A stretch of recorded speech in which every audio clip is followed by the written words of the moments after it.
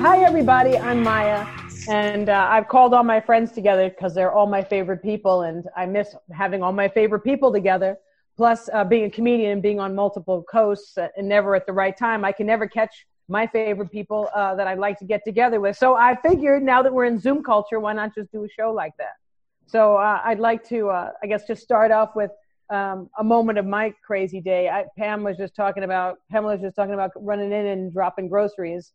I'm convinced that I've lost my mind. And I can't tell if it's the mask that is really screwing me up, because I'm wearing a mask when I don't need to wear a mask. And then I'm wondering why I'm having a panic attack. And I'm not having a panic attack. It's just that I can't breathe. So, so then I'm kind of torn in this. You know, I have a lot of friends too that are calling me, telling me now that we need to get tested in LA for Corona. And I'm not really sure about. Yeah, have you gotten your test yet, Mike? No, I think if I was exposed, it would have been like 2 or 3 days ago. So they say if you get it too early, you're going to get a negative, right? So you'll say, oh, no, you're fine. But it takes 5 to 6 days, I've been reading, to like even show symptoms on the test. So you gotta wait like a week after you think you could have got it. So if you don't know, then it doesn't matter. You gotta marinate. You gotta sit. You gotta let it stew. You gotta. Well, let me introduce everybody. If you're just checking in, I'm Maya. I'm a comedian. If you don't know me, and to my left, which might be your left or my right, because I don't know Zoom, is Heather McConnell, one of my best friends, producing partners, writing partners. Also, she's a fabulous tap dancer. To my left or to my right, again, that's Masavia on the other side. If I go this way, you'll see Masavia. Masavia is producing this wonderful show called My Favorite People, which has actually been a lot of fun. Masavia is a producer. He was a comedian. He's kind of our comedy therapist. No, I was never a comic. Let's get that straight. I was going to ask. I was saying, Mo, when did you do comedy? I never did comedy, my friend. Maya said she's hilarious, Mo. I'm a spectator.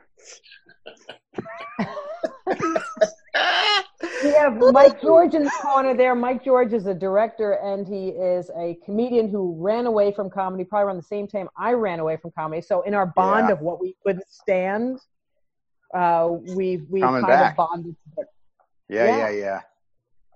And then we have Pamela Green, who is one of my comedy lifelong best friends from the old Uptown Comedy Club days. She protected me from the craziness.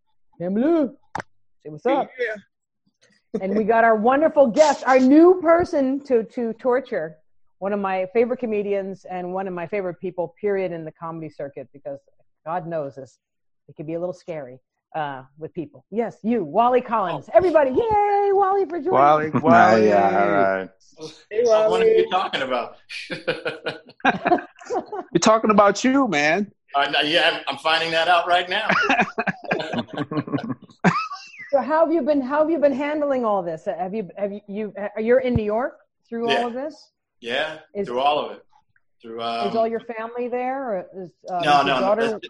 The wife and dog are here, but my family's all over. So it's I don't know, man. I'm telling you, quarantine life is very interesting. I'm on my 337 time going to the refrigerator looking for something new. Thinking that someone's going to appear. Yeah. that piece of lasagna that I right. Oh, there it is. Thank you, refrigerator guy. How much weight have you put on? Actually, you know what's crazy? I gained weight, and then I realized how much weight I gained, so I lost weight, and so I gained a little bit, but so now I lost weight actually. So I don't want to come out of this thing, man, looking like, you know. Exactly. I got a problem, you know. What happened to Wally? Wet and gravy, you know. Is there anything positive that that's why my face looks super wide too. I'm trying to angle myself because I have put on so much weight. I have been it's ridiculous. But how have you been handling? Is there anything you've been doing that is different now that you're stuck at home that you've been? Yeah, I grew a beard. Yeah, it was. So have I. No.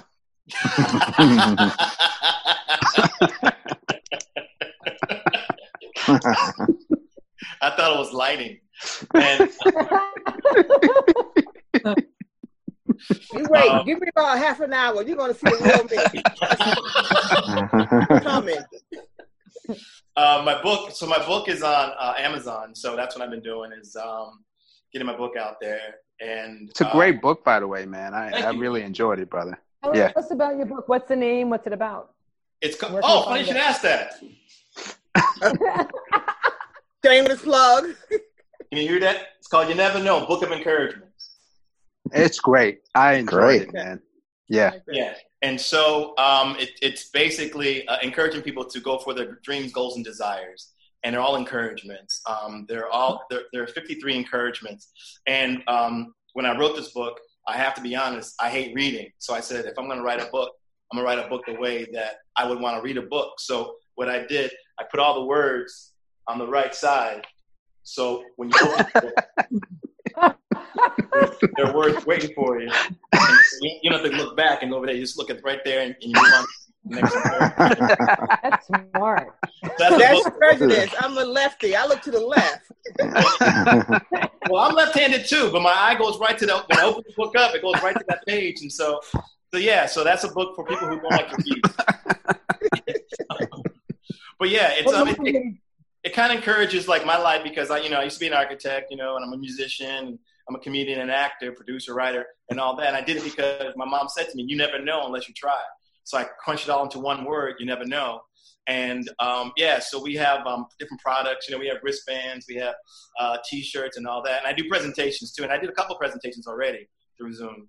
And so that's what I've been doing basically during this situation. And then I'll probably go, hopefully when this dies off, whatever, just go on tour, like selling the book and do more presentations. Wally, I didn't know there was a comedy school in Manhattan. There's tons of comedy schools in Manhattan. I had no idea though you were teaching it. I had no idea. I was teaching for a while. Yeah, I didn't know that. Go ahead.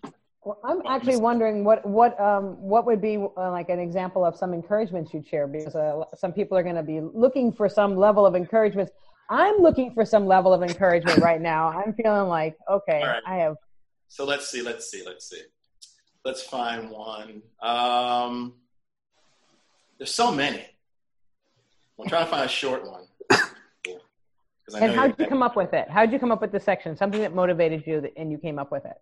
With the book or the whole idea? No, like an encouragement piece. So you have one piece that one of the ones that you're going to share. Well, it's because I like playing poker, and a friend of mine, we were playing, and a friend of mine said, you can't win them all. He went all in, and he lost it all. And he said, you can't win them all. And I was like, well, I guess you can't win them all, but you can't lose them all either, And so I did a little research, and it's a fact. Well, basically, that's what it says. That's what the encouragement is that it's a fact. And it's a fact that you can win them all, but it's also a true fact that you can't lose them all. So if you go into understanding anything you want to try and get through whatever, just understand that it's a proven fact that you cannot lose them all. So you're probably going to win this time. So if you go in with that attitude, you know what? I'm probably going to win. Chances are I'm going to win. Chances are you will win. So you never know. Oh, I like that. I like that too. I like that. Yeah, I have a lot of them. Certain person. Read a few more. We all need it. Read the book fast enough. All right. So certain person. This is it right here. Certain person basically is saying, you ever, you go through your day, and if you go through like a routine a day, you always see that one person, a certain person, something about them catches your attention. It's the way they dress, the way they speak, the way they carry themselves, but something about them, it just catches your attention. And you see them every day, and after a while, you start to develop a story about them. Are they married? Do they have kids? What kind of lifestyle? Are they rich? Are they poor? So basically, you have this whole scenario, a whole biology about bio about this person that you never met before. And you're like, but something about them. But I don't think people realize that someone sees you and thinks that about you. That someone you have no idea who's looking at you, watching. Someone's watching you. You are that certain person for someone. So it really makes sense for you to be the best that you can be because someone's watching you. Yes, so true. That's true. That is so true. I like that, Mo. Yeah. Preach on. We all need these. We're gonna get it. We're getting it. We're definitely getting it. We'll put the book at the end. You can send me the artwork, and I'll do a whole thing on it because Cool. I love Wally because he's always been someone like so real to hang out with. That's just kept going through comedy, and even though you get discouraged, you've always how have you kept it Wally, going? you're so super smart, which is incredible to me. Like most people, like you're fucking insanely smart. Like you're like a geek, and I've seen your pictures, Wally, but but.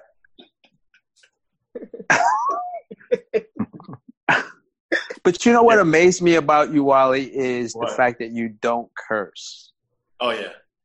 And there are very few comics in the business that can make it without cursing.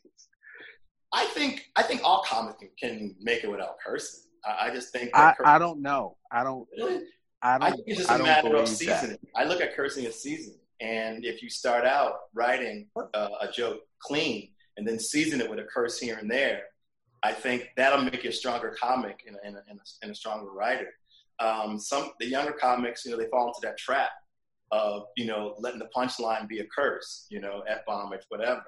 And people laugh, and comics know this. People kind of laugh because it probably makes them uncomfortable or, it's kind of like taboo, whatever. And the young comics kind of think, well, okay, I wrote a joke. But sometimes you may have to do TV or do a clean set, and they say do a clean set. And you're like, oh, I don't have anything clean.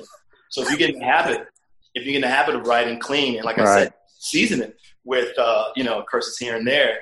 Pryor did it. And I think Pryor is a perfect example of that. He started off clean. Yeah. But he started off clean. But then, if you listen to Pryor's act, he can rip it without one curse word. He's done that. He's been out, on TV and like doing his act, whatever, clean, but still funny. So yeah, it can be done. It can be done. But in my case, I promised my parents I wouldn't do that. My Christian mother, my Roman father. That's basically the reason why I stopped cursing. When I started out, I was the bluest and dirtiest comic out there.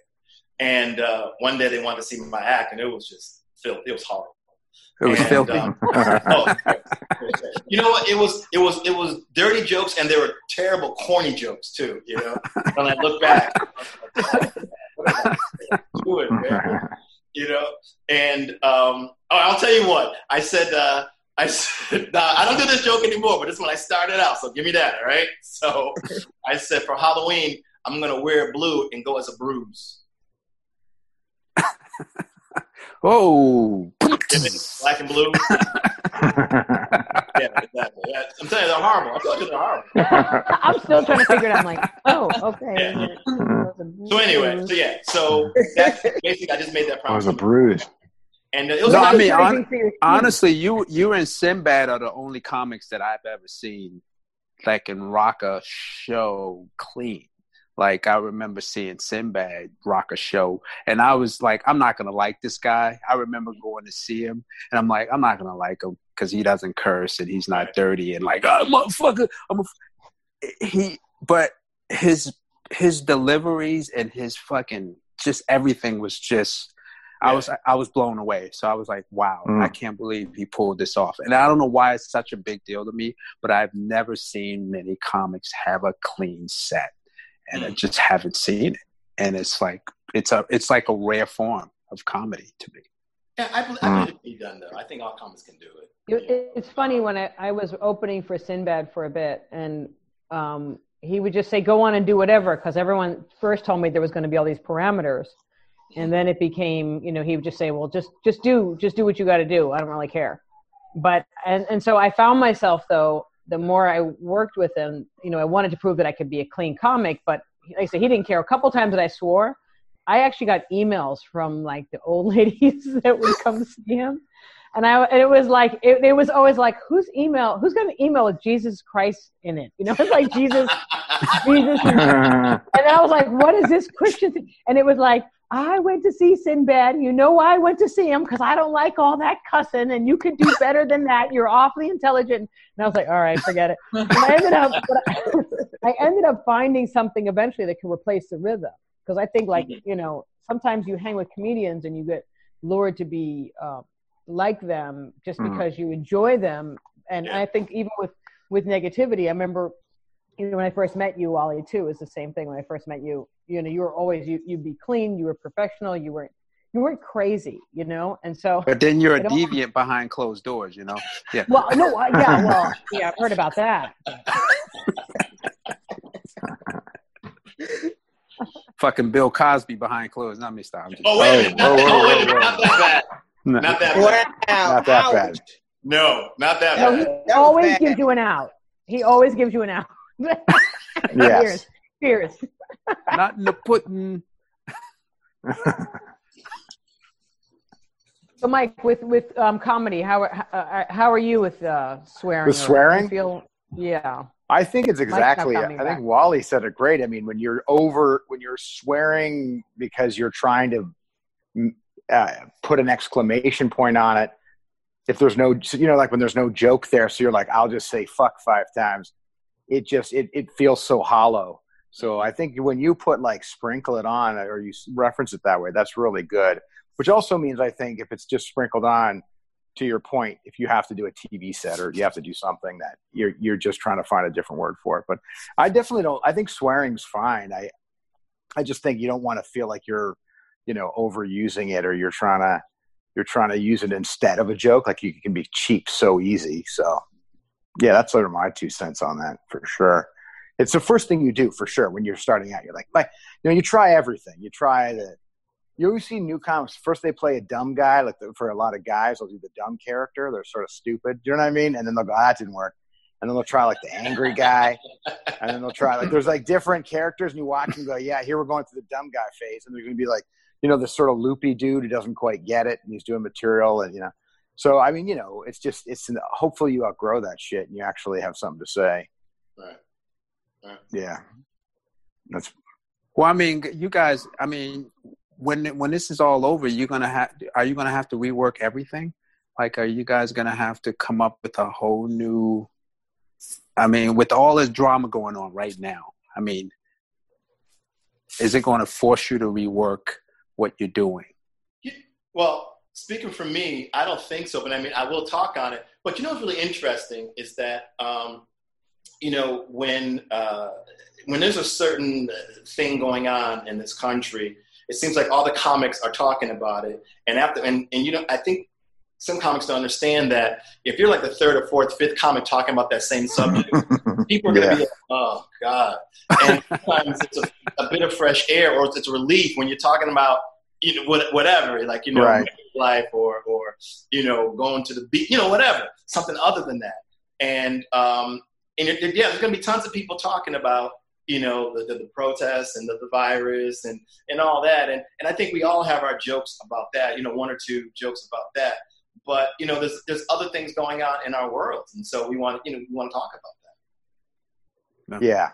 It'll get well-worn territory. You're so right. You'll go into a club and like someone else going, what are they doing with all the toilet paper? Why all the toilet paper? You know, like you're going to hear that 700 different ways of people saying, is there like, you know, something we don't know? You know, just going to be like, oh, good. You know, there'll be a million people talking about the same thing over and over. And you know what? And every comic thinks that his joke is the best one.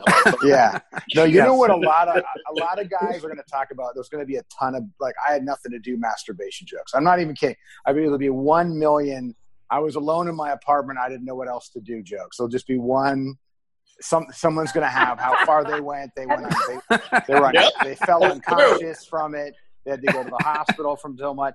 You know, like, there's going to be a bunch of these like, I'm not talking the cream of the top. Yeah, there'll be like, you know, there's going to be a lot of that. And then a lot of the relationship jokes. I mean, I haven't really thought about this, but a lot of like being stuck inside with my wife for this long, or my husband for one more day. So there's going to be 1 million.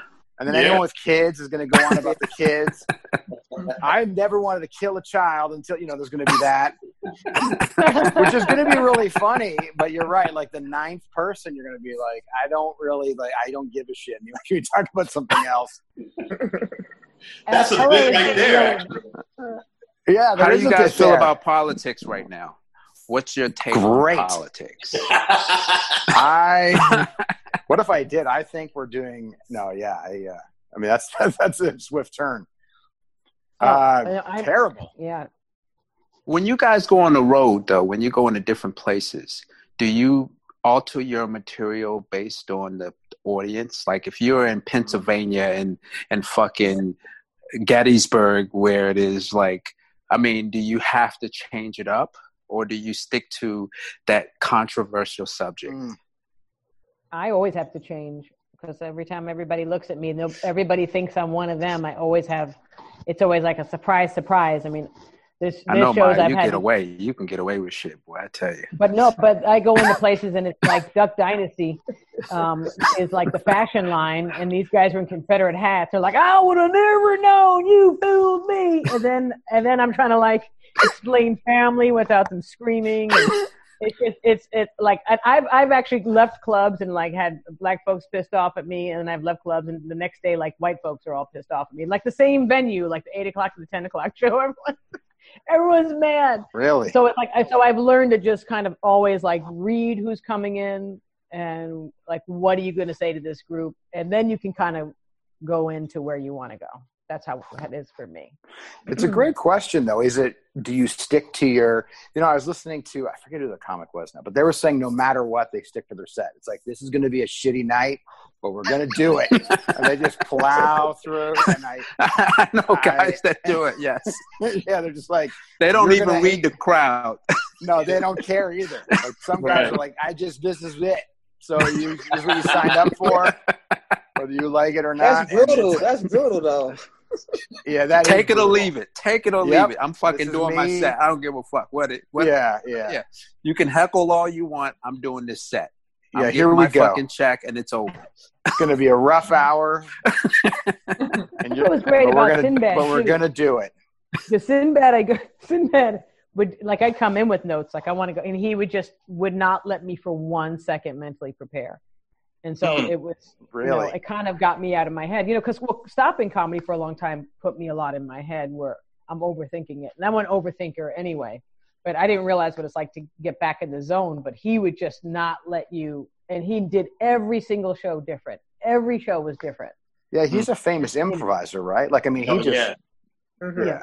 He would do he'd do 2 hours and they're flagging like he's pushing two and a half, and people, it's been cold outside and people are lined up for the next show. And he's still going. And the thing is, all the comedians we all came up with, like of all the greatest comedians that are out there now, I've never like been almost like I couldn't stand up because Sinbad would make me stand on stage and just goof with him. But he would just sit there and I would just kind of co-sign it, but he kept me on stage. I would do shows where I'd have to like sit down because I'm like, I'm going to be dizzy or pass out for the next show. People are doubled over for 2.5 hours. Yeah, but it helps you though get rid of your fear, right? In some ways.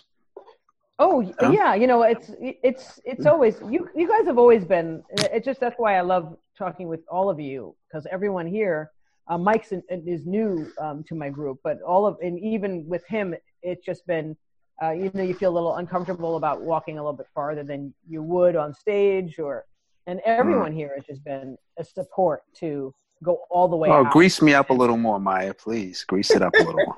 Mo, I used to cry before I go on, and you would be like, why are you crying? Just get back on stage. I'm like, no, you saw the worst. I think the only people who've seen the worst is like you and Pamela. Because Pam and the two of you have seen me go through like hell in comedy. But everybody, yeah. So I'm not greasing you up. I'm thanking you. It's just like, thank you. I'm like, Maya, please don't jump. Don't jump. It's not worth it. Don't jump. Heather's a tap dancer, so she's sitting here quiet. But Wally's a drummer and jazz musician and jazz. Oh, really? So much, yeah. Yeah, I mean, this guy can do everything. He's like a Renaissance man. This and fucking architect too. Yeah. Wow. Shit, I'm jealous, man. Why are you jealous? Just give me one of those talents. God damn. Can you play trumpet a little bit? Yeah, I used to play, but I can't play now. That's true. He used to be a comic too. We're just gonna have to drag him back. I don't know about that one. You're a funny guy. He's denying it. He said, "No, I was never a comic. Trust me, I wasn't." Do you think music helps did music help you advance in comedy at all? Do you think that having some sense of musicianship? You know, it's interesting. I can only truly say that I have one favorite comic. It's Franklin Ajayi. And I really didn't understand. Oh, Franklin Ajayi, yes, man. Yeah. And I really didn't understand or get why, but I just liked him. And I remember this is like maybe 10 years ago. He played clarinet, right, Wally? Yeah, he played clarinet, right. And he's a big jazz head. And so when I was growing up in comedy, I liked his style a lot, you know. And about 10 years ago, maybe more than that, Ted Alexandro, comedian, comic, and a musician, by the way, piano player. I didn't know that. Yeah. He came over to me after my set, and he goes, "You know what? You have like a pacing, like a jazz pacing rhythm to your set." And he like watched it, and then I recorded myself after that, and I see that I did. I kind of have like a melody. I mean, like a verse, a bridge, and then a chorus, and then it always every bit was like that. Like I had like my setups and punchlines were like the verse, the bridge, the chorus, and I was like, wow, or the hook. And I'm like, oh wow! I didn't realize that. And then I looked. I was watching Franklin, and I was like, oh, he's doing that. He's doing like, you know, a jazz kind of rhythm, jazz kind of pace. So I didn't realize that. Yeah. So when I'm on that stage, I am doing like a jazz set, you know. So we were talking about that the other night. The rhythm of comics, like you have a natural rhythm where, you know, timing. Yeah. And it's really interesting because after you do it for a while, you start to see, you know, the rhythm in every comic. You know, every comic has their own pace.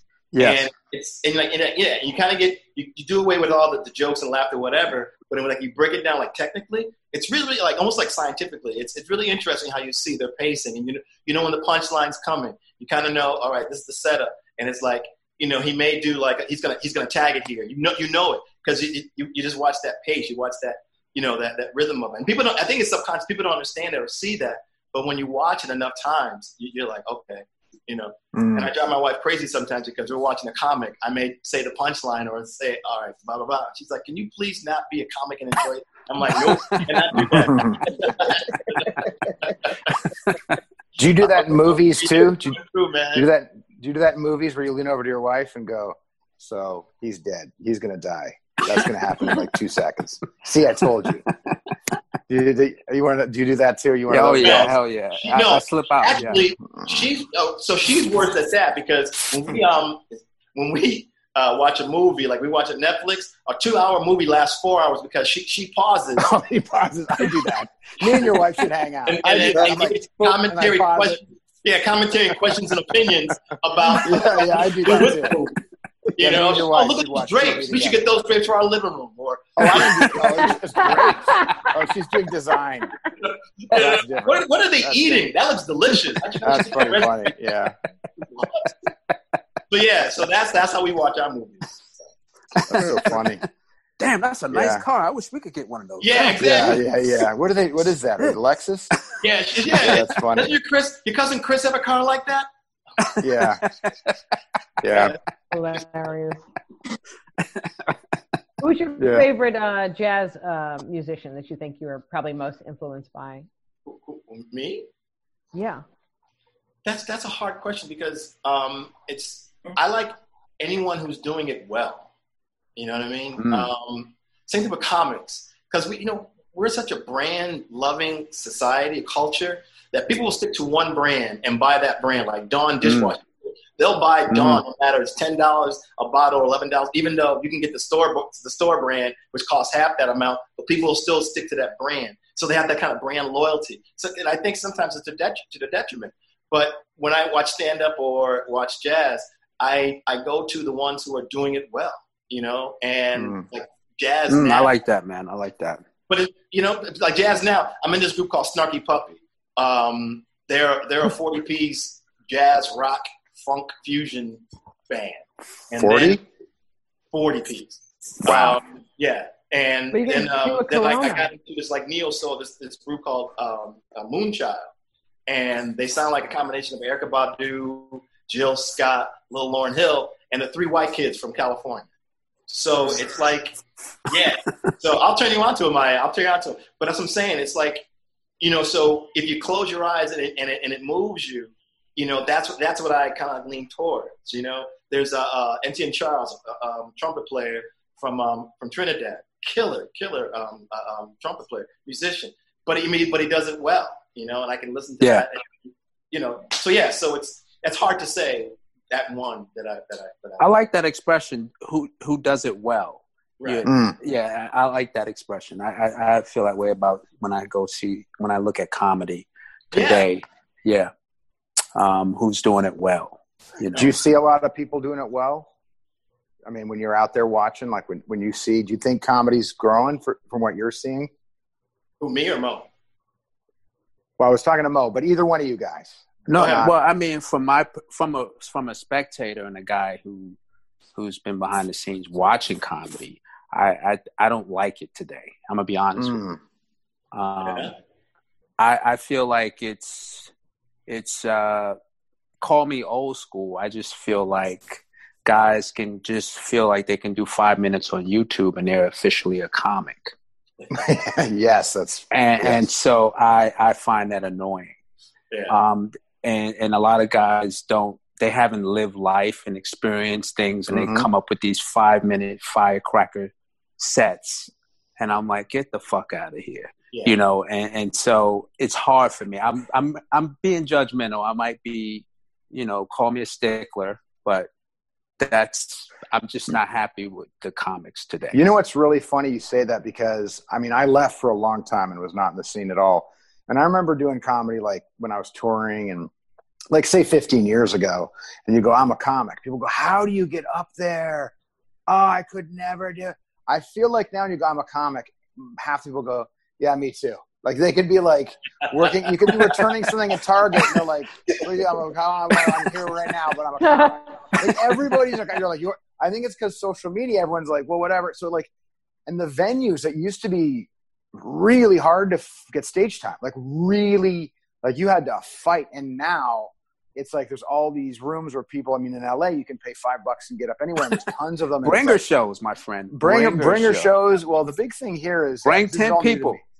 Well, that's been around, but the new thing is like that fourth wall, like where you pay $5 and like anybody can, like it's a business now. Like people start actual businesses where it's just these open mic rooms, and it's just comics like waiting to go on, looking at their phone. I just don't know if it's more beneficial than just doing it with a brush in the mirror, but I don't know. But I mean, yeah, it's a different world. Like it's such a different world now. LA is so hard. It's just I have never, even the main rooms, I sometimes have a hard time. Like I can walk through the main rooms, all the rooms at the Comedy Store, and just walk by and go, Patrice O'Neill. Oh my God! Yes! Dave yes! Chappelle. Oh my God! No. I mean, I can literally walk by and know exactly who they're doing, and there's no care because if you reward people with because you have certain social media numbers, and you reward people with that as opposed to rewarding them by paying dues, then it really is okay to steal, because it doesn't really matter. All that matters is you know, and what cracks me up is I'm so excited that the news reported all these white influencers doing blackface. Oh, because it makes such a statement. It makes such a statement of like, okay, so these are influencers. This is who you listen to. You don't want to listen to artists because they don't have enough social media numbers and social media presence, and it's going to backfire because eventually you can't do it. But there comes a point of protecting the art and protecting even artists' thinking, because if you put us in a point where, you know, when you were used to train as an artist, I'd say, like you were saying, Mike, like 15 years ago, it was about how do you become mindless? How do you not get in your head? And how can you, be in a state of mindlessness when you have to take a selfie, because your mindless state doesn't matter unless somebody on social media sees it and how many numbers you get. So it's like, and now I finally hit the moment, and then it's like, okay, now I'm going. Now I'm going to try to relive this moment. It's like you're in this. It's completely dismantling of art, I believe. And I think that it's hard enough when it's you. Social media has definitely done that, and I think that. Well, I can only speak for New York. That these comedy clubs and bookers or gatekeepers or whatever are getting hip to it, because like people who have those big numbers, they're like, okay, they get the butts in the seats, but then it's like, okay, entertain them, and they can only go maybe 5-7 minutes. 5 minutes, yeah, and then it's like, ooh, because there've been times when I was in there and they would say to me, they go, save the show. Save the show. Save the show. Please go up now. Now like, I'm having dinner. I don't care. Can you come early, Wally? Can you come early? Yeah. Oh, yes. I would get a text message. Where are you? Home. I feel like it's that way, especially even it's funny because you think about how those things can kill the art, because people spend all this money. You think about how much money they spend at the door and the 2-drink minimum, how much money they're spending to go to these comedy clubs. You know what I'm saying? It's almost like, there was also discussion we were discussing the other day with Heather was on with some dancers from Noise Funk doing a chat. And you're talking about things that have really not helped the art form of tap as well. Like anything that's inauthentic, that is like kind of butchered things, it seems like a fad, and then people let it go, and people who don't really respect it as an art are actually really kill the art form. And comedy is at a place right now that we can, that is it going to be hurting us? But wasn't that something that we were talking about, Heather, that you guys had that discussion on? Well, I think with tap, on some elements it's the same. I mean, tap gets brutalized because it gets whitewashed and the roots of it get ignored, and then it gets softened and fluffed up, I guess, for the public, I think, in a lot of ways. And then the people who and then you've got all these people doing it, maybe, or, a group of people doing it who don't understand the history of it, or that it really is creating music, and that you're supposed to be a musician. Like, that's in such a crucial, important part to it. That's cool. And they have it's not even in their thought process. Yeah. But they can get on social media and do 5 seconds of it and whatever, and get someone to notice them. And people go, and with tap, you can do anything, and people are like, oh, it's cool. And it could be really nothing at all. Like, you're saying nothing at all, and people get it. I can attest. Tap is complicated. First of all, tap dancing is complicated. Heather and I do a show at the Improv, and it's really funny because she'll do this, like, really, I literally am just a goofball tap dancer, but Heather's really in the world, like, she's deep in the hoofer world with, like, you're a pimp, huh, Heather? Huh? Hoofers? Have you heard of hoofers? Hoofers. Yeah, so she's part of that world. We go on stage. Not hooker at all. Yeah, I was like, what? We'll go on stage. Let's get on that subject. Forget the tap dancing. Heather, what? But then you go into a comedy club, and it's funny because I'll, like, jump up there and do 2 steps and wave my arms, and they're like, oh, I'm like, that's just like, what are you doing? Like, I don't know, just do, like, I'm doing this and, like, moving my feet around, and they're like, brilliant. They have no, you just make it's a whole nother. That's a whole nother ball game. I mean, have you seen that documentary on Sammy Davis Jr.? No. Mm-mm. It's on Netflix. It's fucking amazing. What's it called? It's about Sammy Davis and his career, and I didn't know he was such a talented tap dancer. Oh my gosh! Are you kidding me? And I'm ignorant. Call me ignorant. I felt so stupid. God. I had no idea this man's contribution. He's That's fucking sexy. Phenomenal. He's a phenom, and but it deals with the whole race thing and what he dealt with. But I mean, his ability to say, you know what, I believe in something, I'm gonna go for it. Right. Period. I don't give a shit. I mean, even from being a Jew, converting to Judaism, I was like, he had his reasons and he fucking committed to it. But whatever he did, he jumped in full-heartedly. Like, I have a newfound respect for wow, Sammy yes. Davis. Yeah. Man, he did, he was amazing. And amongst all that, you know, he was, you know, in the Brat Pack, you know, what them real racists do. Dean Martin. No, you know man. And and this dude, you know, was on that stage, probably only chip in the cookie, you know, on that stage with, you know, all white folks, whatever, and just kind of like, you know, hey, it's me, I'm Sammy, you know? So, he crossed some lines, bro. The story, is that does he do the story about him when he, after he kisses Nixon? And yes, and the black people turned on him. Yes. What yes. Yes. And you guys like, what happened? Yes. That was whoa, man. It was like to the black audience, they got upset about that. And he stood up though. He said, you know what? And the way he did it. The way he did it. He was at I think it was I forgot what it was, like Ebony Magazine or some kind of concert that basically was a black audience. And they introduced him and everyone booed him. And they said to him, you know, you shouldn't go out there. And he goes, no, I have to go out there. I have to go out there. And this dude saying, I gotta be me. And they fucking stood up. He won them over. He won them over. Yes. That is so powerful to me. So powerful. Wow. Yeah. Not many people can do that, man. No, not many. Shit, I don't know any. Well, Muhammad Ali is another one. Yeah. Oh, yeah. There are a few that, you know, who basically kind of like gave up their career for Colin Kaepernick. You know, I give him so much respect right now. Yeah. So, you know, it depends on, you know, what side of history you're going to be on. And this dude stuck to his guns, and now he's a hero.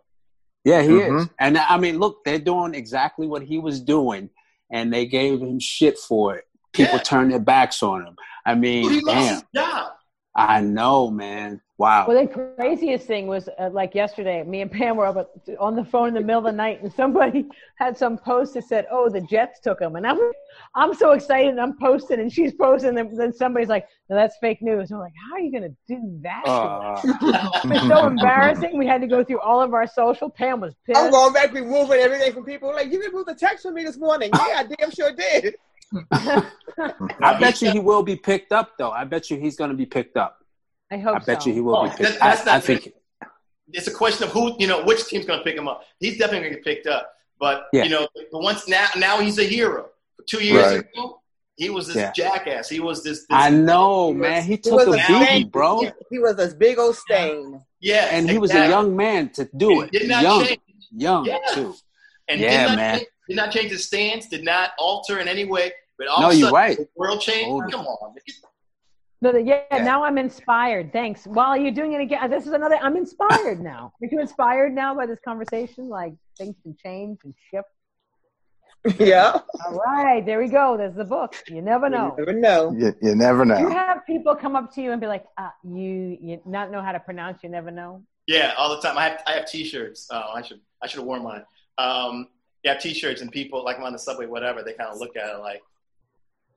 And they're trying to figure it out. They think it's either Japanese, Hebrew. Yeah, Hebrew. Yeah, Hebrew. And I go, no, you never know. And they're like, oh. And it's usually a conversation starter. I go, what is that? And then I just tell them about the company. So. That's cool. Yeah. But I remember reading some of the lines because I read the book a while back. But I remember one was not making excuses. You know, and looking back and saying, or regrets. No regrets, right? The book, the whole regrets. thing is about no regrets, right? Yeah, and it stuck to me. So it really profoundly stuck to me because, you know, you have to jump in. Mm-hmm. You have to jump in. Don't make excuses later and say, well, I should have, If I could would've, coulda. have. Yeah, They shoulda, woulda, rejected Shoulda, me. woulda, coulda. And Shoulda, that's woulda, how coulda, I'm yeah. feeling now. I'm feeling like I have to go full throttle. Right. This is it. You know, and that's the feeling I feel at this age now. I should have been feeling this way a long time ago, but I'm taking it as it is. But it's this is yeah. It's all in our own time, though. We can't, you know. Yeah. You know what? You never. The whole "you never know" state of mind says is that you never. Having regret is like weighing ashes. You're trying to put value on something that's gone, and it makes no sense to to try to like, oh, why didn't I do that? Whatever. You don't do that. You know what? This is a new chapter. Now go from there. Right, and it's very addictive, though, isn't it? To be able to go, oh, this had just happened, or this only happened a month earlier. Yep. Or if I was just stronger in that moment. Yep. And it's sort of like, for a second, it's cathartic or something. Like you feel like, yeah. But it's so bad for you. It's so it is, yeah, unhealthy, and that's great that's in your book. I mean, I think that's a really super important message. You should read it. It's a quick read too. It's like it's only it looks like it's a thick book, but it's only half a. It's quick. I've already read half of it. Right, half a book. I mean, come on. I've already read the entire left half of that book. So you read the right chapter. It's over. That's it. Yeah, I'll get your book. Is it on Amazon? Yeah. Well, what I'm doing, it's on the ebook Kindle. What I'm doing right now with Amazon, I had a publisher and we had our falling out, whatever. So I'm re-editing the cover now. So, but if you want, just give me your address. I'll send you a copy. I know a dude. You got a guy? I got a guy. Right. I know somebody. I'd rather pay for it, but okay. No, I'll pay. I'd rather. Hey, I got Venmo. Okay, good. That's all. As long as that's it, I don't want you to. I'm not looking for special treatment. I'm not looking for special treatment. And then you got to sign it. I'll sign it too. There you go. Yeah, you got to be signed. Right. Well, I got a signed copy. Okay. Yeah. Yes. You say, fam? 5 miles on the left side. Yeah. Right. Yeah. Exactly. Yeah. Exactly. Yeah. This is great. I mean, so that's been. I'm just inspired, and I'm just feeling good because it's been a long time, I think, of finding even myself people to be around that are constantly working on themselves and like supporting and looking outside of their own,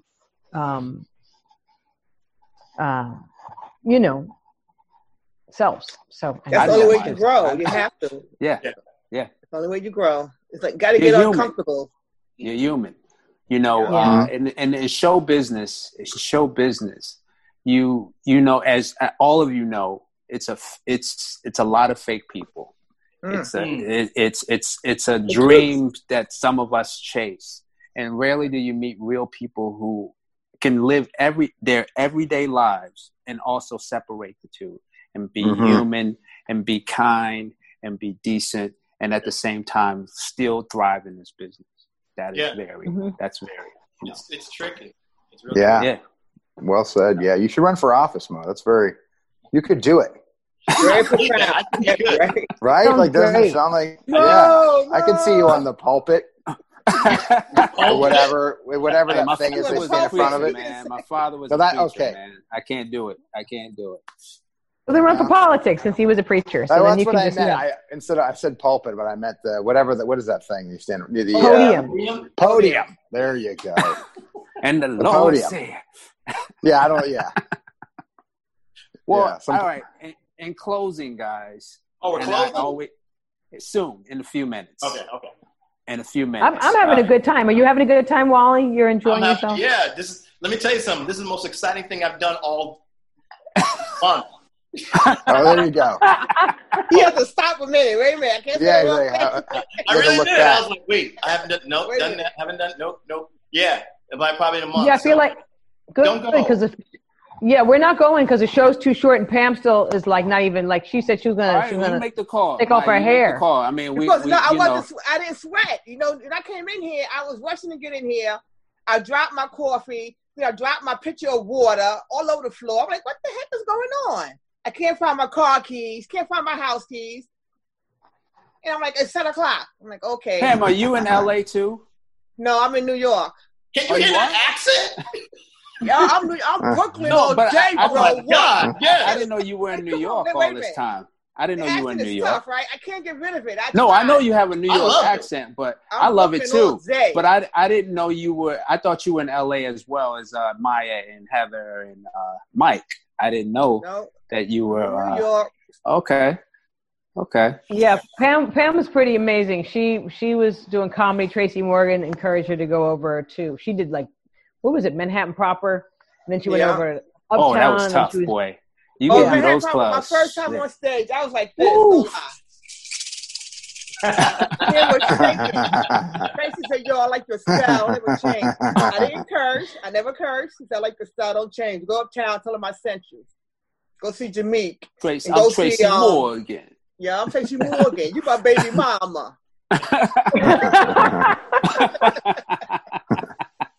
And then when I met Pam, they were like abusing me up at the club. So Pam was like, "You don't even want to know how I met Maya." I was like, don't. I was a street kid all the way, and I meet her with all these. I can't even go there, but yo, I couldn't understand it. Like, are you stupid? What you doing? Yo, get off her. Don't touch her. Leave her alone. Maya, everybody was after you, Maya. I couldn't even lose her. These guys, shake her. These guys, I went through it like crazy in the beginning. Went through it with them. They gave her a hard time. They gave me such a hard time, and Pam was so funny because, in fact, Pam came with me she was there at the Apollo when they tried to boo me off the Apollo, and I had a good set. I yelled, "Shut the hell up!" and they shut up, and I had a great set. It was like one of the best sets. But Pam was there in the audience, and Rich Pierre Louis, little Rich Lewis. Rich was in the audience. Rich was Lewis, like, I remember. Yeah, remember Rich? So yes. So they're screaming. And the audience it was the worst night ever. It was like the worst night. Everybody was fighting up at the show, and so then Pam was there. It was crazy. Everybody was fighting backstage. It was like pandemonium. Tracy used to wear a propeller hat, right? Didn't he wear like a hat with with the umbrella on top? Yeah. Yeah. And then he got mad at me because I was doing Famika. So I had like the Famika character, and he has propeller. He was like, "You can't be doing that." And then he got. Hey, Wally, you were with Barry at that time, right, Wally? Council says that I don't talk about that. Oh, okay. Whoa, Barry Cats. Barry Cats. Okay. I'm kidding. No, that's when I met you. But that's when I met you because I remember Barry had that killer like you. It was like you, Wanda Sykes, Tracy Morgan, but it was like a whole like arsenal. But I mean, of course, he had a bad ending to it. But I just remember he had an arsenal of a slew of just talent that unbelievable, man. You can find talent like nobody. Nobody can find Barry. Man. I wrote a bit once. I had to go do an audition. I fired Barry twice. Man. Yeah, he's very upset. I ended up writing a bit about Jesus and his manager just around Barry because I was like, guy comes into my office, been in the profit business 3 years, wants to be the Messiah. When I got 50 prophets on my roster, everybody wants to be the Messiah. So you can turn water to wine. I'm like, what am I going to do? Weddings for the rest of my life? Come on, man. Come on. Exactly. Hey, man. He calls me the devil. I'm like, I get him booked on the mount. That is I get good. him booked on the. Yeah, I'm serious. I got him booked on the mount. Let's go up. All I had to do was one personal appearance. I just open with the Lord's Prayer, the Beatitudes, to get the hell out of there. Let's not make a sermon out of it. You know how preachy you can get. It was like, the next day I got him, his agent Judas gets him a holding deal for Pontius Pilate. You think the Apollo's tough? They crucify the guy. It's a 3-page article in the New Testament. They're talking about him making a comeback, man, but I don't see. Wow. Hey guys, does anybody know where Reggie McFadden is? He's digging gold somewhere in Central America. We just talking about McFadden. Wow. About a month ago. Before this is a BC before COVID. We were thinking that he's probably either in Africa or someplace in the South, people's thinking that he's gone. He lost it. Really? He lost it? Yeah. Last time I saw him, he said he had found a gold mine. Oh, me too. Said that to me too. in South America. He was taking investors. He was taking investors. Wow. Oh, poor guy. Reggie was funny, man. Oh he was one of the most talented dudes out there in the beginning. Wow, wasn't he? Yeah. We'll tell you about a guy who was talented and never got the love that he deserved. He just passed away from God. Freddie Mitchell. Freddie Mitchell, Welfare Fred. Welfare Fred used to have the hackiest jokes. He'd come in and he would just do this like on stage, and everyone would boo him off. He was a Sephardic Jew, big guy. His father fought Cassius Clay, and he would come up to the Uptown Comedy Club and try to do the workshop. And one day he just talked about how miserable his life was, about he had a rat that living in his house that died of cancer. He only knew people by their shoes because he lived in the basement. And so one fan every shit that came by the door. He was fantastic. We would cry. And then Freddie didn't want to be like, he didn't want to speak negatives. So Freddie would go out and but he was funny though, because he was the only guy when you were bombing, because I would get booed off the stage almost every night, and we'd go running out of the clubs, and Freddie would reenact your set, like in slow motion of how you got booed off. He'd be like, yo, you went into the joke like this, and the audience was like, ugh, and he'd do this whole thing, and you'd be crying. But you want a quick comedy, he'd make you cry. That's how funny Freddie was. And then 20 years later, we all find out that he was the guy that did he was a famous graffiti artist that did like all the trains and. Oh, that's right. That's right. Yeah. Oh my God. Yeah. He was so talented, but he could not tap into that misery. But that misery was him, 100%. Right. That was his calling, but he could not do it. Wow. When I met him, I was new recovery. I was first time comic, new recovery, fish out of water, trying to walk with the right shoe on the left foot and vice versa. You know what to do. He helped me out so much. Wow. So much. Yeah, there's that's sad. There's so many comedians like that that we all know who like put us in. We didn't see them as inspirations or those staples that for some reason got you to the next level. Master Lee, remember Master Lee? Oh my God, Master Lee! Yeah. Wow. Yeah. I'm going to light this torch. Yes, Master Lee. Yes. And the list goes on and on and on of like comics that I don't want to say we took for granted, but we just thought they're just Master Lee didn't die though. No. I think kind of finance became a head. Damn, what? God, damn, you scaring the shit out. Damn, Master Lee don't die. Yeah, scary, right?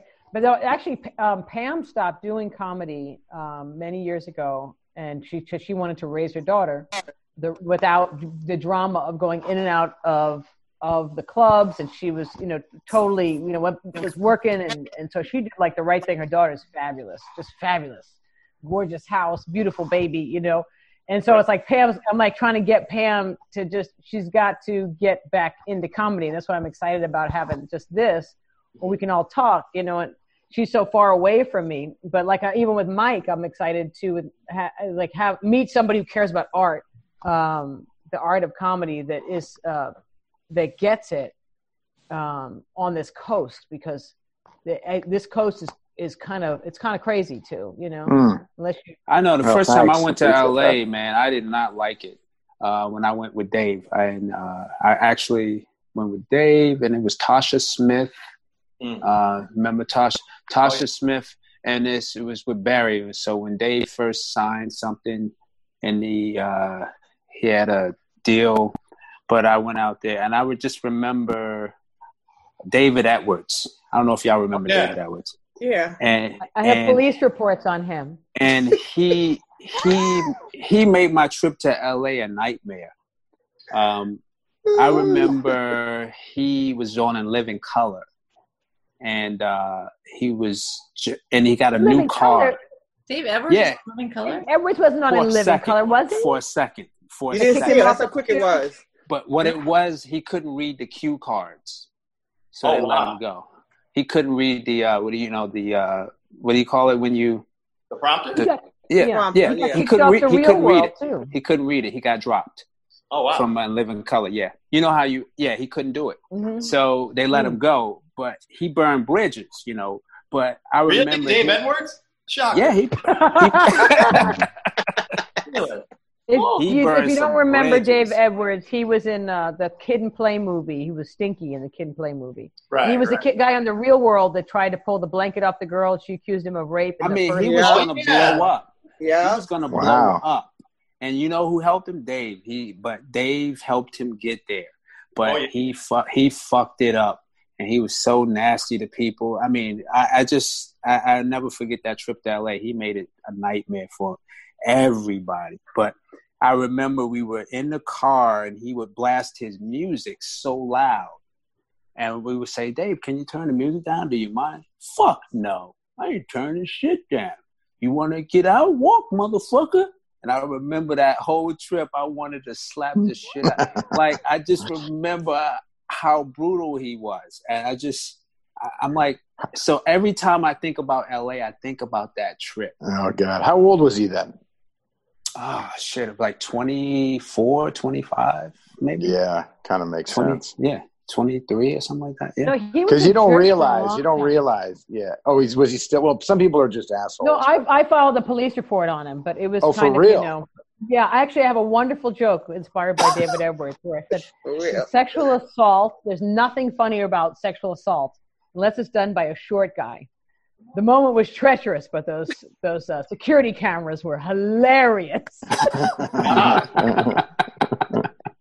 I will say that out loud. I have no problem. David Edwards, I hope you're watching.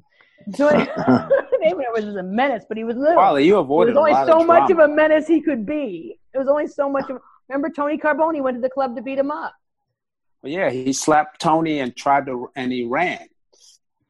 Wow. Tony chased him around the Boston Comedy Club, and David Edwards was running through the tables and jumping over shit. Tony Benny Hill music, man. He was running all over. It was hilarious. He was running all over the club. Only comedy can trauma in a normal business situation be considered hilarious. Like, because it really was hilarious back then. It was. But that was, like I said, that joke was trying to get Edwards out of an apartment. It's like, adios, that's it, I'm gone. Just remember, in the Bible says the whole should enter into the kingdom before the righteous. So I'm like, get out of my apartment. Somebody come. Well, you know why he lost his mind, though. So I could write a book on comics, right? Because I know every secret. But he did too many mushrooms. While he's itching. Too many mushrooms. Really? He did a lot of mushrooms. Mushrooms. He was just an asshole and mushrooms. He took a lot of mood altering drugs. He did a lot of mood altering drugs. And so I think it affected his mind. Okay, let's be real. What about in high school? He was an asshole then. So he's just an asshole. You know him from high school. I thought maybe I don't know who he is, but I thought you were saying that's why I said how old was he? Because you start to get some success, it goes to your head, you start to think. But it made it worse. It amplifies you. I think you're gonna always be who you are.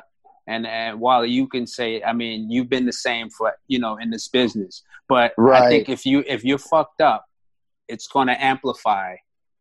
It brings out the true you, the worst of you. Cosby did a joke about that. Cosby used to say that, with cocaine, it what is it? It intensifies your personality. Yeah, but what if you're an asshole? Yeah. yeah. Heather's been completely quiet. Heather, what's going on? I'm sorry. I'm just listening to you guys. Yeah. She said, "I'm sorry. Why are you sorry?" You remind me of my ex-wife. How? Sorry. Oh, that sounds like a setup. I know, right? You remind me of my ex-wife. I got ready for an end. Damn, we all got quiet. Like, go ahead, That's all right. That's okay. I'll leave it to the comics. Fuck it then. Wally, you gotta. Heather is really like phenomenal. When you're doing some jazz, we gotta come down and maybe she can tap with you because she's really in the world of of Have you guys working ever with the gone Noise to? Funk guy. Oh, you're in LA though, right? Because I love jazz. I Yeah. love jazz. Mhm. Yeah, there are or were or will be a couple of jazz places that you would love. There's a place in Broadway in Manhattan called Cleopatra's Needle, where they do a lot of like open mics, and you guys, that'd be great. Cleopatra's Like on Needle. the 70s on the west side. Yeah. Wow. I think I Oh, really? remember it from. Oh, I have to come and before. check that out, man. Yeah, it's been there a Yeah. long time. Yeah, it's been a while. Yeah. Yeah. I still have my pocket trumpet, Your pocket trumpet? Pocket That little- Yeah, trumpet? like a Don Cherry. You know, Don Cherry's. Yeah. Yeah, I still have mine. All right. Yeah. I'm cool. gonna get you a regular Impressive. trumpet so you can put your pocket trumpet in the. No, the pocket trumpet is special, man. What you talking about? Can you What go you talking play? about, ma? You Yeah, better get in shape. Go play. There you I go. ain't trying to get paid. I ain't gonna get paid from that now. Shit. You never know. No, I'm not. No, that's not gonna work. They're not gonna work. Fuck that. You never Mm-mm. know. No, Some people don't start till that's late. like A playing the lot of great lottery. people start That's till late. playing the No. lottery. You never know. You never know. You didn't No. read the book. There's plenty of No. people who started things at so many Listen, different certain stages time that you have became great. you have to know when to fold them. Listen, I'm not trying to be a trumpet player now. It ain't gonna happen. All right. Yeah. How about a photographer? What's going on there? It's very intense. Just lost them. It's not. It's very Brooklyn. No, I'm here. What is I'm that here. picture? I'm here. It looks like a Canarsie background shot. You know what? This is me just maybe being selfish. Hold in on the one moment. second, guys. That looks But like I your look- memorial picture. Yeah. He was a good man. He was a But you nice know- guy. No, I just knew him to say he was a But- very nice guy. Just He to was. ask you guys, I'm a jazz fan. I don't know a lot of. I mean, I go every year to New Orleans, but what is the difference? We love going to live jazz. Yeah, just to go watch live jazz. We go every year. We go in the off season. But what do you think the difference is? And we can talk about it in the next conversation between New Orleans jazz and New York jazz. Is it like do you think that's a fair even comparison to say like New York jazz versus New Orleans jazz, or is it sort of not really regional that way? Well, are you asking which is better or what's the difference? No, I never. Yeah, more like what's the difference or what's the scene? Like, what I love about New Orleans, it feels so like you're immediately included. You're immediately like welcomed in and you're included. I haven't had much experience with New York jazz, but obviously it's got its own scene, so Yeah. I guess it's just like I guess my question would be like, yeah, what do you feel is different about it, or like just even the flavor of it, or like the influences of it. And so maybe it's probably a bigger conversation. Yeah, I was going to say, you know what? I think we're going to get an hour on jazz talk. Yeah. I love jazz, but It's once again, it's kind of like comparing, what's better, the trumpet or the saxophone. Oh, man. It's not what's I better. always thought Or the the trumpet St. was Louis better. rib, the Spain. Oof. Well, you don't eat pork, but the St. Louis spare rib versus the baby back. Right. There you go. It's definitely not a what's better question. Although I love the clarinet. I'm a big, like when I'm listening and someone kicks in with the clarinet, which is surprising. I haven't heard it in such a long time, but it is a New nice Orleans, sound. man. Oh my God. Yeah. When you're in New Orleans and I mean, it's just incredible. But you know what? The sad thing about, playing the clarinet, it's like, if it's your first time hearing it, if someone does a crappy job, you're like, oh my God, I hate the clarinet. You know what I mean? Yeah. Hilarious. Yeah, I've been very lucky. Yeah. What Yeah. about Woody Allen though? What about him? He plays clarinet, but I mean, Woody Allen doesn't get down like, I know he Woody doesn't. Allen. Yeah, plays clarinet. Yeah, he plays does. clarinet, Yeah. Does He he goes- still do the live shows on the Upper Yeah, East Side? he used to go to the Iridium every Monday. He used to have live jazz, and he used to go to Iridium every Monday and sit in with the band. And Until he got charged with dating his daughter. Yeah. yeah, Mm. and it's not like you get there and like riff it like like Coltrane or Sonny Rollins. You get there, and this is my impression of the audience after listening to a Woody Allen solo.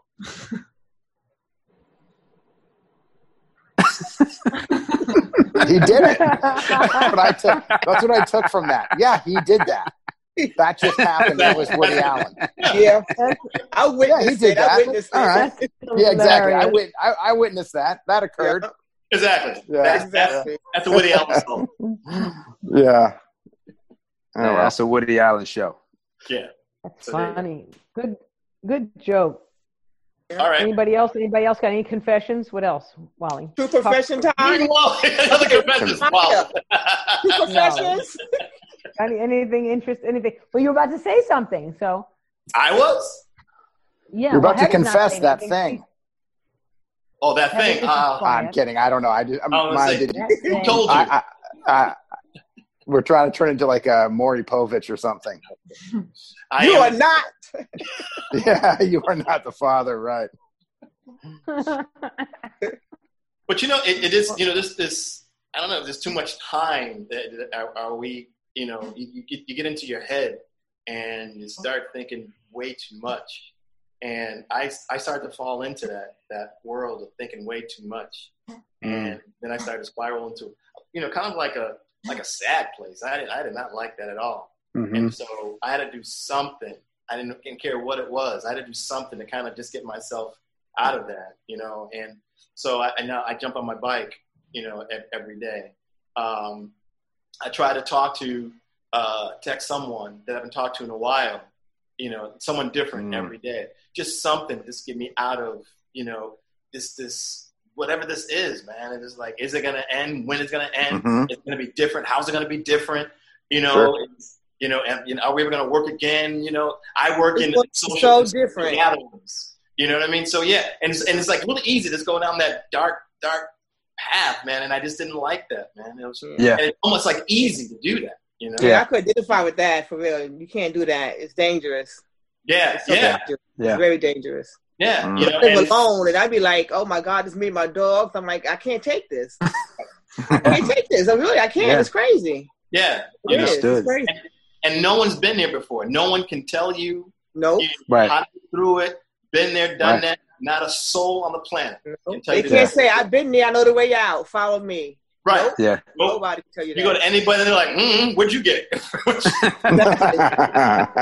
Let's try this. No, we'll do that one. What are your notes about that? And it's really, when it really hit me is when I was watching Cuomo. This is like when it was like really crazy, like in April. And even Cuomo, you get to see in his eyes like, yo, I don't know what is going on. It's like your governor, and he's like, he wanted to go home to his mama, and you're like, yep. You don't know. It hit me. That's my true. Sister got it. My sister got COVID. That's when it hit me. Oh, I'm sorry. Wow. They was in the hospital, couldn't breathe on oxygen, and I'm like, this is real.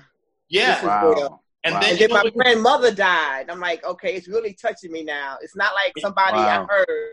Right. Right. Right. Yeah. And that's what happened to me. In 6 days, 5 people that I knew died. Yeah. So, wow. Including Vic Henley, the comic. Wow. Wow. Yeah. The comic. He was like a ventriloquist. He died. And then the Chario from Dangerfield. Wow. Oh yeah, he's a sweet guy. Yeah, he passed away. Oh my God! Wow. My dog's vet, who we are crazy about, she died. So. Oh my God! What? Yeah, so 5 people in 6 days. And what was really interesting about it too was that it wasn't COVID related. Like they didn't have COVID. Like 3 other people didn't have COVID, but someone had cancer. Someone had complications with a gastric what do you call that when you tie the bypass? The bypass sleeve, yeah. She was having complications, and she wanted to make an appointment with the doctor, but the doctor said she had to wait 2 weeks because of this whole COVID thing. Oh no! So so it's almost like this. What do you call it? When it's a connected situation where you're sick, but it's not with this virus, but something else. But you got to put that on hold. Cancer patients are dying because of COVID, not due to COVID. Yeah. Right. So then you're like, oh, how do you deal with that, man? And no one can tell you or give you advice how to get through that. And so that was happening to me. I started started going down that path, and I'm like, I don't know, I'm not doing that. I'm good. That's why I don't want to leave this Zoom chat right now because I'm scared. You feel safe. Right? No, he's serious. Look at his eyes. I'm scared. Don't leave me now. No, it's great. Like, don't leave me. No, man, that's really big concern for a long time in the beginning because you didn't want to go out of the house. You didn't want to talk to people. Right. You don't want to be near people. I still don't. Seriously. Yeah. I don't want to be. Don't come near me coughing. I don't know what you got. Look, I have asthma. I had cancer. Diabetes. Oh my God! I yes. Get to take a chance with nobody being near me. Of course, right. If my dogs cough, they getting out of here. Right. You gotta go. Is your sister okay now? Is your sister doing all right? Yeah, she's better now. Okay, but good. I heard, I didn't tell her though, but I heard that once you have COVID and it attacks your lungs, you're never the same. But I didn't tell her that. Yeah.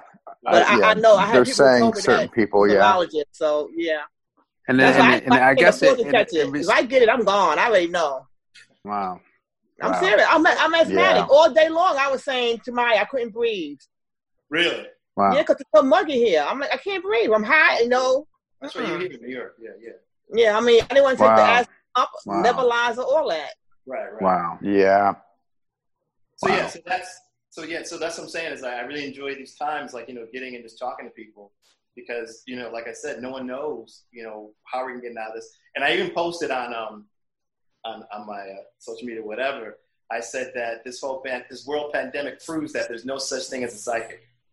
Because any psychic would have said, if there was a true psychic. Hello, Jen. Thank you. Come on. Would have said. No one would listen. No one would have listened. No one would have been like, the world is shutting down. No one would have listened. No one would have listened. But that comment, but a psychic would have said something and then said, see, I told you, but they didn't even do that. Right. Yeah, but Cam's a Jehovah's Witness, so she's like, told you. Listen, I'm not even going to go there because it's all written. You only live in prophecy. That's all we're doing. We live in prophecy. Well, let me ask you this, guys. How do you feel about the election? Are you nervous? No. You want to know why I'm not nervous? Because man cannot dominate man. Man cannot save our problem. This is a spiritual war we're fighting here. But if Trump wins again, Trump days are numbered. How many more days? Tell me. The only power that Trump has is what we give him. I don't worry about who's in office. I don't worry about who's doing what because I already know who is king. I already know how's it going to end. But good is going to be evil. So we got to go through the process. I want to believe that. With a father that's a preacher who used to tell me this, I have my doubts because this guy cheated his way in. Yeah, but he could cheat himself in. Think about the bigger picture. But here's I try. But see, because we can't. But see, we can't fight a spiritual warfare. We can't. Who's fighting? It's bigger than us. It's bigger than us. I was Baptist. I was Muslim. I was Protestant. I went to the tent on the corner. You name it. I went in search of religion. But it's all a power thing. All it is a power thing. Mm-hmm. I understand that, but we can talk about God, spiritual things, and science. It's that this man has defied the laws. Yeah, he's defied the laws. That if he gets it again, I'm afraid that he will change the law so he can be in again. If he lives that long. He can't do that. They'd have to pass it through Congress, and they won't. Well, the Congress. You just change one thing. So far, he's gotten away with a lot of shit. Speaking. Heather's finally speaking. Heather, speak. Heather, speak. Hold on. Hey, Heather. Hold on. Take Trump's third term to get Heather involved. Hold on. Heather, you know what? You're right. Oh, she left. No. Great. Heather, I'm sorry. Come back, Heather. I'm sorry. I'm sorry. We're in trouble now, y'all. I think, what is it, Heather? All right. What did Wally say? I was going to tell you that, yes, you're right, that it has to go through Congress, but it did happen with Bloomberg. Bloomberg bought his way into a third term. Oh, that's right. That's right. Yeah, but that's the state. You get too many Trumps in, they're doing things they're not supposed to do anyway. Trump has defied everything. Constitutional amendment. I know. He's defied gravity. Here's a question. He's defied gravity. How did you feel? How do you feel about him doing doing his first rally on Juneteenth in Tulsa? In Tulsa, how do you feel about that? On the 99th anniversary of Tulsa massacre.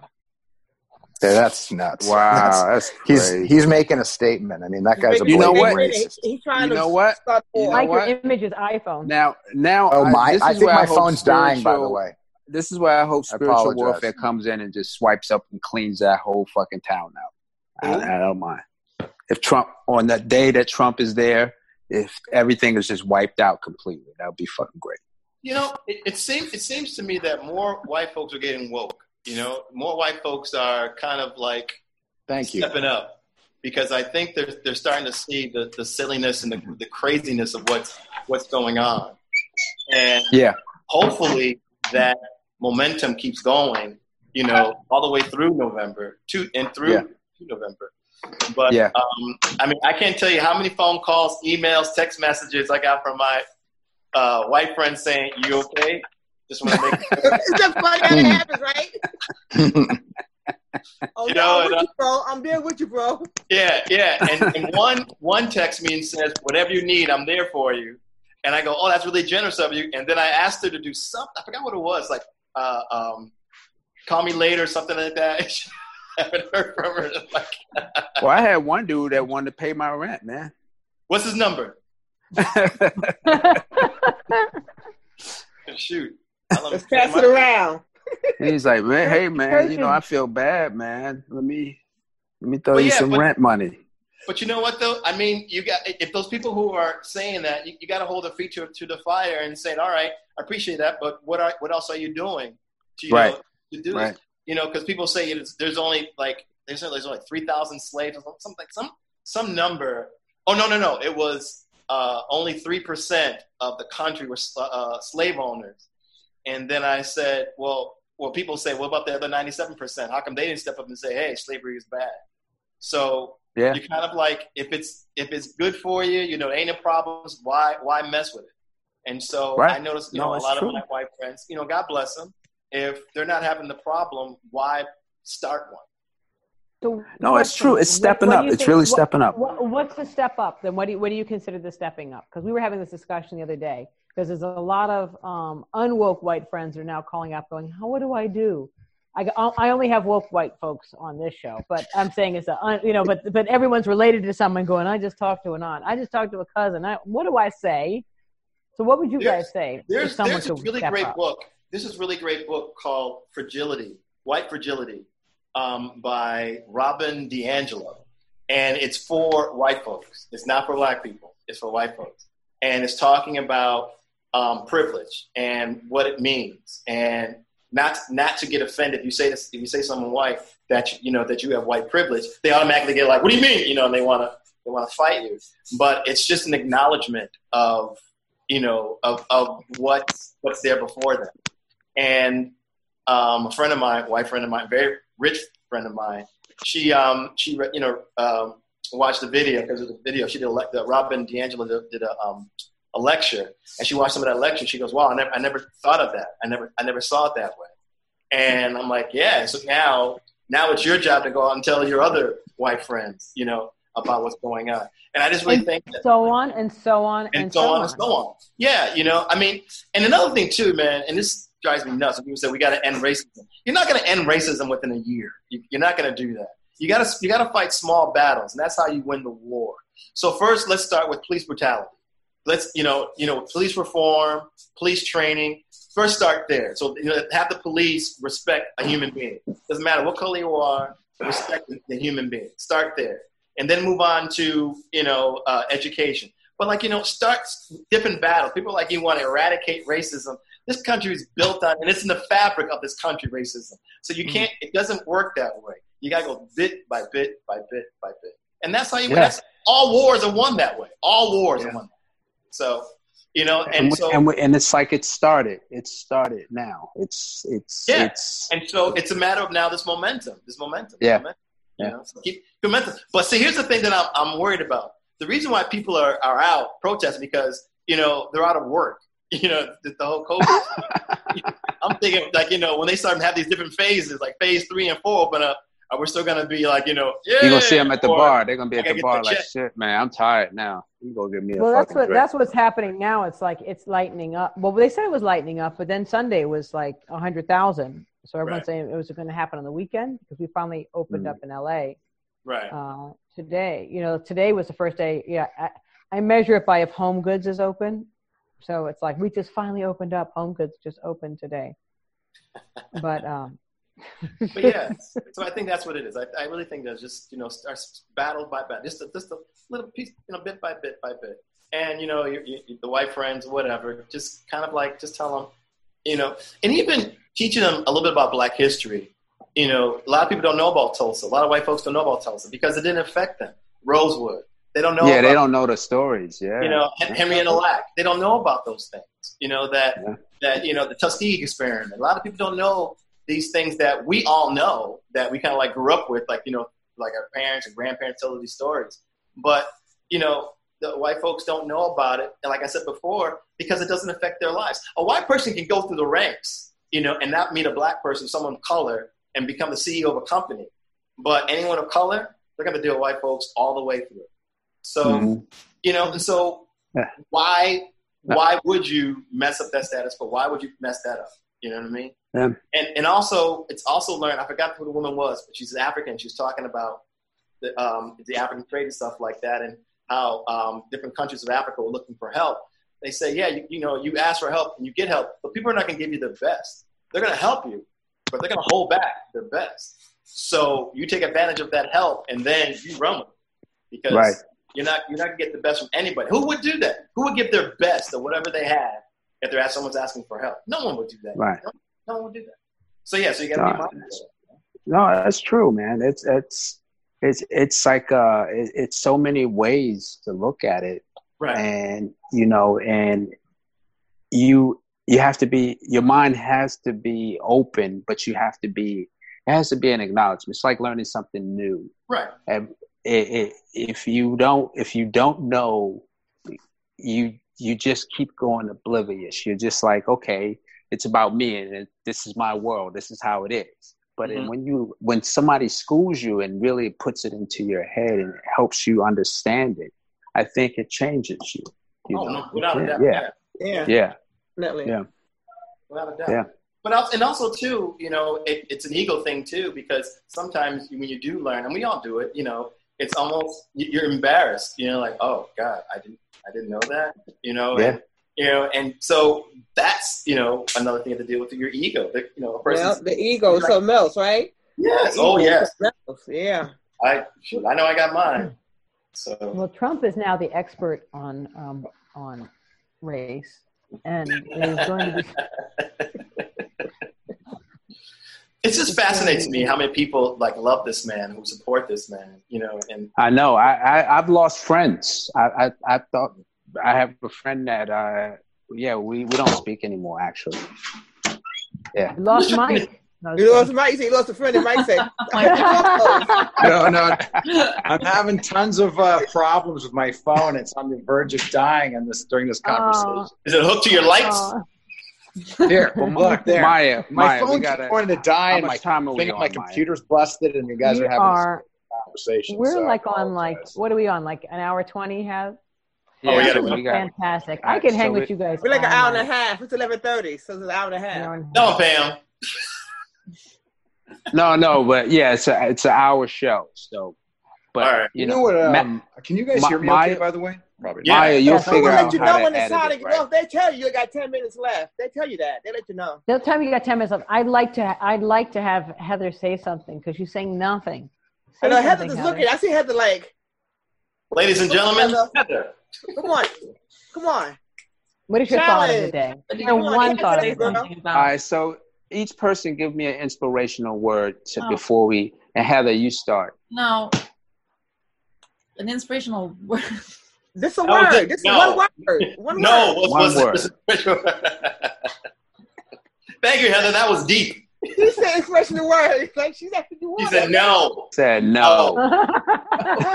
No. There. Next. There's your inspiration. No. That's right. Here's your damn inspiration. COVID, motherfucker. That's right. Say no to COVID. Motherfuckers. Here's your COVID. I got your COVID. Go ahead. You got this. You can do it, Heather. You can do It's it. yours. Yes. Yeah, the floor is yours. We're putting the pressure on you. All the floor is we're yours. Our closing statements for the night. Oh, for fuck's sake. One word. Give us one word. Just one. All I want is one word. Give me one word. A little louder, please. No pressure. She's You know, laughing. she listens to all the smart news too, so she's got a lot that she can add. She's just being kind and letting everyone have the floor. She listens to the smart news, so it's like, you know, the boring stuff. No flash, no opinions. I don't know how people report news like that. Like with all that's going on, when they report on Trump, they're like, and the president said today that, and you know, they're reporting something psychotic, but they're able to just speak in that PBS. Yes.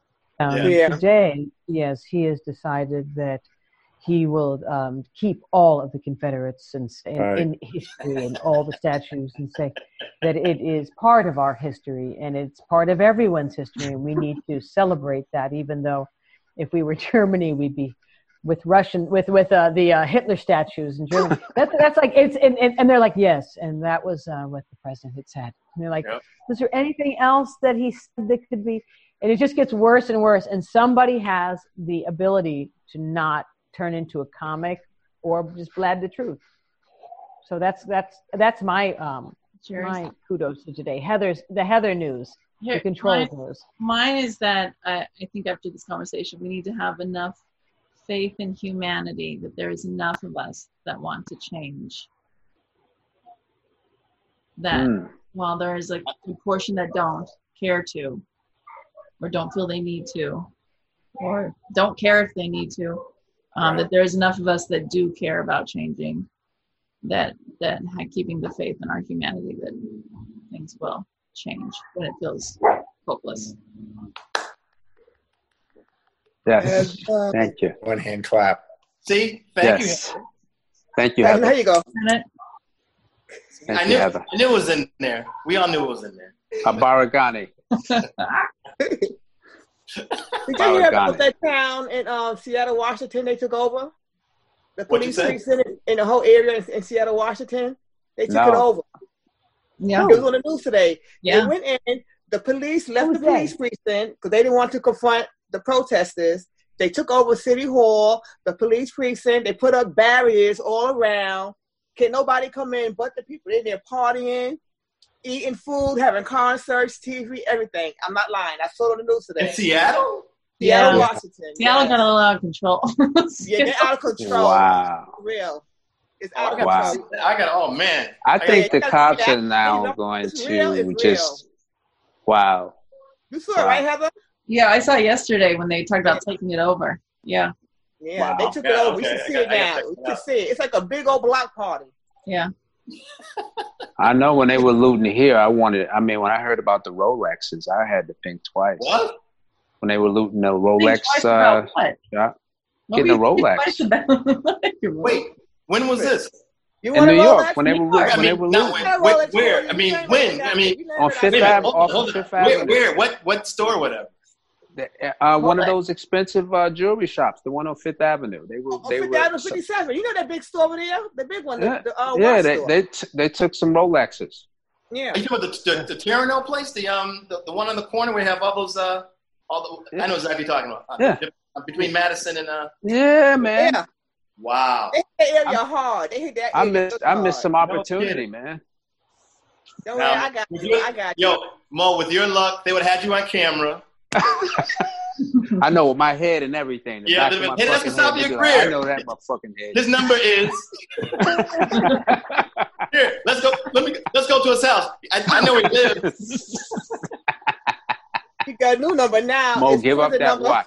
I know. And Mo, you be like, hey, it's time to answer the door. Give up that watch, man. Give up that watch, brother. Time to go to jail, bro. Wow. You're going to lose your job. You're like, damn, is that Mo? God. Exactly. It's hilarious. Slipping on glass like that? What? What is he doing? All right, folks. All right, man. Okay. So we're gonna do your one word. Who's your next select for your word of the day? Mo. My word for today is I am thankful to be in the presence of greatness. You're welcome. We're like this. Yes. Okay, Mike. What's your word? I don't even know if you can you hear me? Yeah, Mike. We can hear you. Okay, good. I didn't know. My phone, I had all kinds of problems. I was trying to. I didn't want to see you. Can hear you. I mean, word is hard because it's one word. It's like joy. Like, you know, I don't know. Passion. No, what's your saying? No. What you want to say? I appreciate that. That's better than just the word. Yes, I see what you're saying. You're not saying say a word. I mean, I love these conversations. I want to say that. I really appreciate them. And I agree with Maya. I find them very motivating. And, you know, I love we talk about so many different things that you don't normally get to talk about with people who are actually intelligent. So I really appreciate it. So I think that's really nice. So that'll be my final word, just how much I appreciate you guys and doing this. It's very cool. Nice. Very cool. Pamela. My words would be, I have a lot of love and a lot of gratitude. Love and gratitude. Oh, that's wonderful. Being that things I went through in my life and things I know and people I've seen went through stuff where we are today. Love got to conquer all. I remember Uptown Comedy Club. They were trying to find my essence of who I was. They came up with love. That's all I ever want is love. I want everybody to love each other. It's beautiful. All right. But if you cross me, no. It's conditional love, but it's love. Maya, and then Mr. Collins. What's my word for today? I don't know. I guess it's just pleasure. You guys are fantastic. And I feel so like it's amazing to be safe and be able to like talk about, say anything with you guys, and you guys are also just creative minds and just always been so supportive. And it's just been, and every time I start to do this, I'm a little bit nervous. And then Masavi just gave me that. I was like, well, I got some stuff I got. And Masavi's like, no, we are moving forward. So I support, pleasure, and it's just great to see all of you. Is that hokey? And David Edwards, I'm coming for you. I'm coming for you. Sorry. Everyone's gonna be like, you gotta cut that. You gotta cut that. I'm like, no, I'm coming for you. Always the comment. Can't help it. See that? You can't help it. You can't help it. All right, you got the closing words, Mr. Collins. Hey, walk Maya. Calm down. Right. So I'm going to do it from the book. It's called Take Inventory. Okay. And instead of me reading it, I'm just going to say to you got to, every once in a while, when you're feeling down, and I actually did this, you got to take inventory of your life. And if you don't think you have anything to be thankful for, you really do. Waking up in the morning, be able to take a breath, be thankful for that. You know, you're able to see, look out the window, see the sun shining. A lot of folks can't do that. Be thankful for that. But then start thinking about the accomplishments that you've done. You know, something you did at work, or a picture that you made, or you made someone smile. Just keep thinking about the things you've done and take inventory that, you know what, that you are on track. Everything's going to be fine. Take a breath, see what's going on, and enjoy the day. That's beautiful. I love it. Wow. Thank you. You're welcome. Thank you. I love that. I love this book. Say the name of the book again so we know where to find it and where to find it. It's called The You Never Know Book of Encouragement. All right. By Wally Collins. Well, I'll get your email, Wally. I'm you know, I want to get that from you. This is something that I was working with, but we're not showing that anymore. Yeah. Don't give him no credit. Don't give him any credit. Nope. No, we don't do that. No, we don't do that. Nope. Brooklyn coming out now. Yeah, right. Put our best style. What? You guys, I love you all. Thank you guys so much for being part of this. And thank you for the platform. bringing him in, and I miss you, Wally, and I miss you too. And I miss you, Musavi. Oh, thank you. It's because I have a diva light. I look like. Love you guys. Yeah, love you too, Mom. All right. All right. Bye, everybody. Bye.